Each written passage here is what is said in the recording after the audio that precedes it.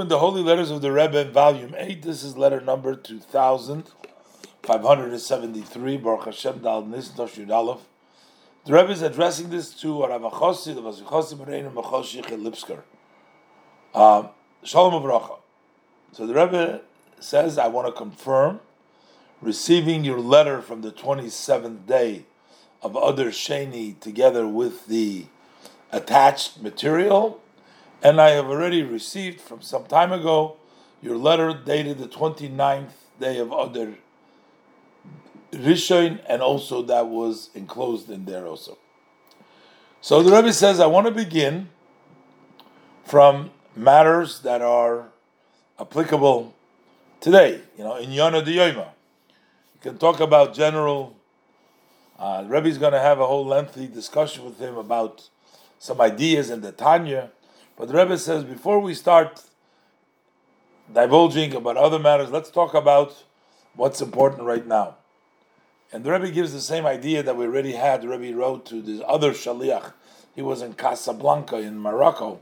So the Rebbe said that since several of your students, the boys, the girls, are going home for Pesach, so it's very important to give them spiritual sustenance for their way.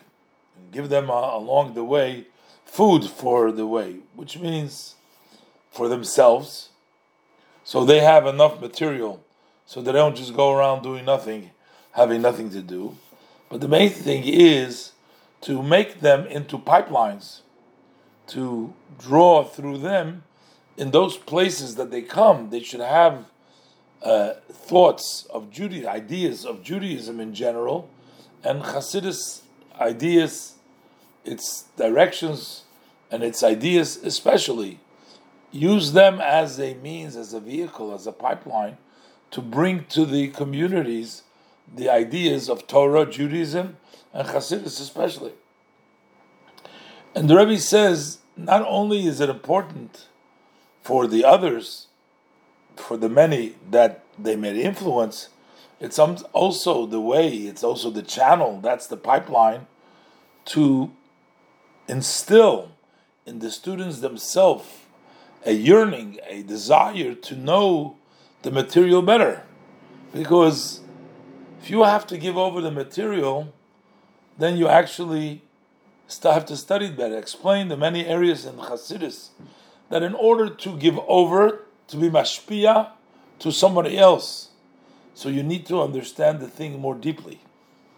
The Rebbe said, I wrote in this also to Rav Chosid of Shlomo Shichya Matusov, who was a colleague of his over there.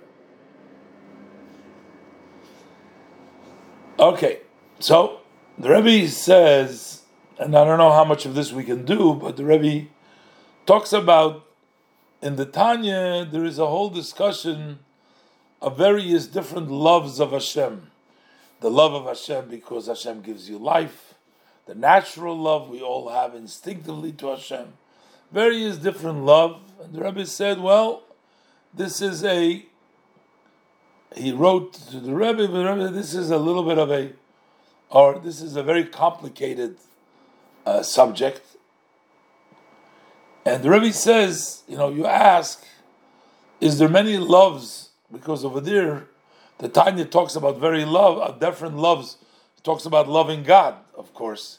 So the Tanya talks about different love. So he asks, are there various different loves in the heart of the person? So, in other words, it seems that you can only have one level of love. The Rebbe says, I'm not sure what's bothering you. We see there are various levels of love. You love something more, you love a person more, you love for a different reason. So a person has many loves in their heart. They have the common phenomenon, the common denominator. You're drawn. Love draws you to something, to someone.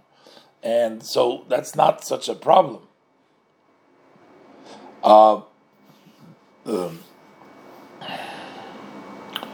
So the Rebbe says that he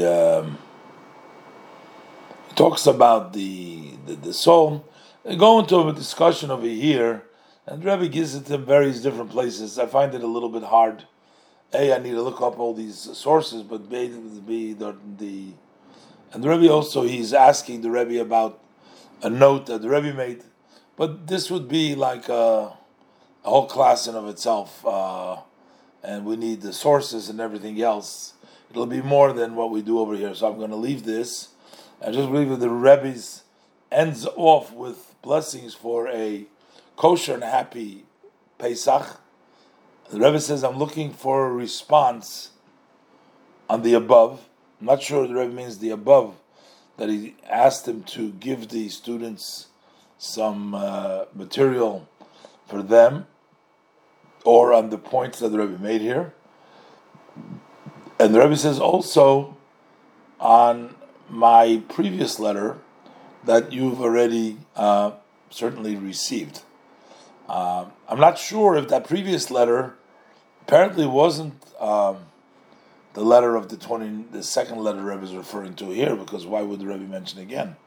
But here you see that, first of all, the most important thing to the Rebbe is not to get involved in this philosophical debate or the explanation. The Rebbe first wants to address the practical, make sure that the students have material so that they can study themselves, they can give over.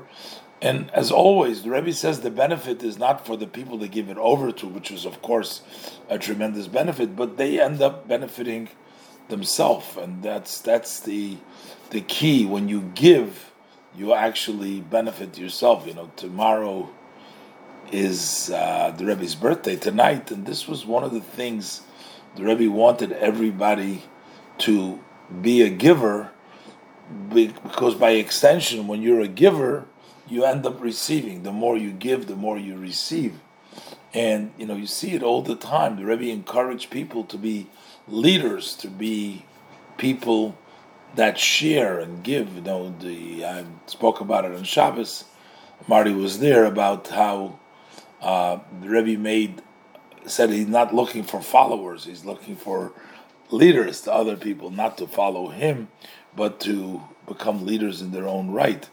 But here, this point that the Rebbe said, the Rebbe brought it out when he had to beginning, when he pushed people to go on shalichus, and there was sort of in the very beginning, there was a little bit of resistance.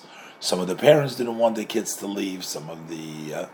And the Rebbe explains, and we learned some of those letters in the past, that when your children, they go out and they go to another community and they become influential, that actually builds them. It's for their benefit. It's not for the people where they're being sent to, which of course that is, but it's also for their own benefit when you give.